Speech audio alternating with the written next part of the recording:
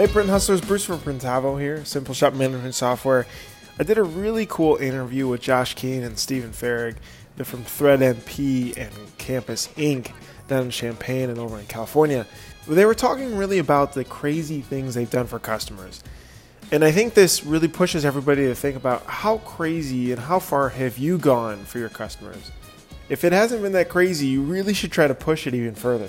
I mean, Josh dives into handwritten notes. He remembers a lot of special dates, newborn babies, weddings, all of that to really make a very personal connection to your customer so that they're willing to keep coming back and really just pay more for a service because they have that personal connection. I'm sure you guys have paid for a product that have cost more just because you had a really good connection and you knew that you'd be taken care of.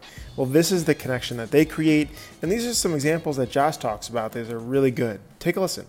You talked too about Josh's customer service, and everyone likes to talk about that we give the best. We're here for the customer. We're number one, right? But what are some more specific things that you think you do that really make it stand out to the customers? I've driven 3 hours to drop, shirts off to a customer on a Friday night at 2 a.m.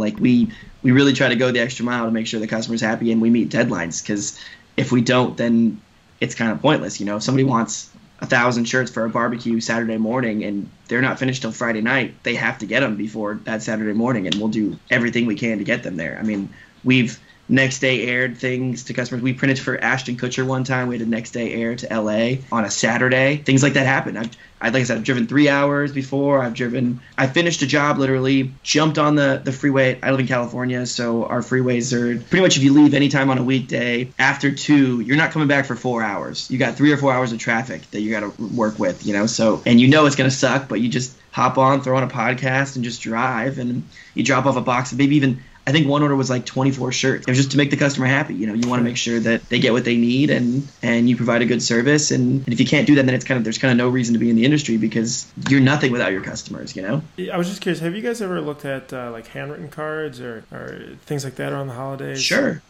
No, handwritten cards are awesome. We send cupcakes to some customers, and I would love to do more handwritten cards, but it's hard finding the time. You're totally right. I love handwritten cards. I know there's also some people that cheat. There's a company out there that'll do handwritten but not handwritten cards. Yeah, it's like a machine. I've seen that'll draw with handwriting. It's actually kind of cool. I don't know if anybody would really even notice, but it's kind of a little cheating because people think it's handwritten, Right. I guess there's some statistic. I think it's called like Bond or something. Yeah, there's some statistic that says like 80% of people will open up a handwritten card versus like 30% of people will open up a generic, fake non-handwritten card, and that's kind of cool. Do you find like your big wins are more like keeping those customer relationships, like interacting with them so that they bring you more and more and more? Or are you doing a lot of like cold calling to find new orders?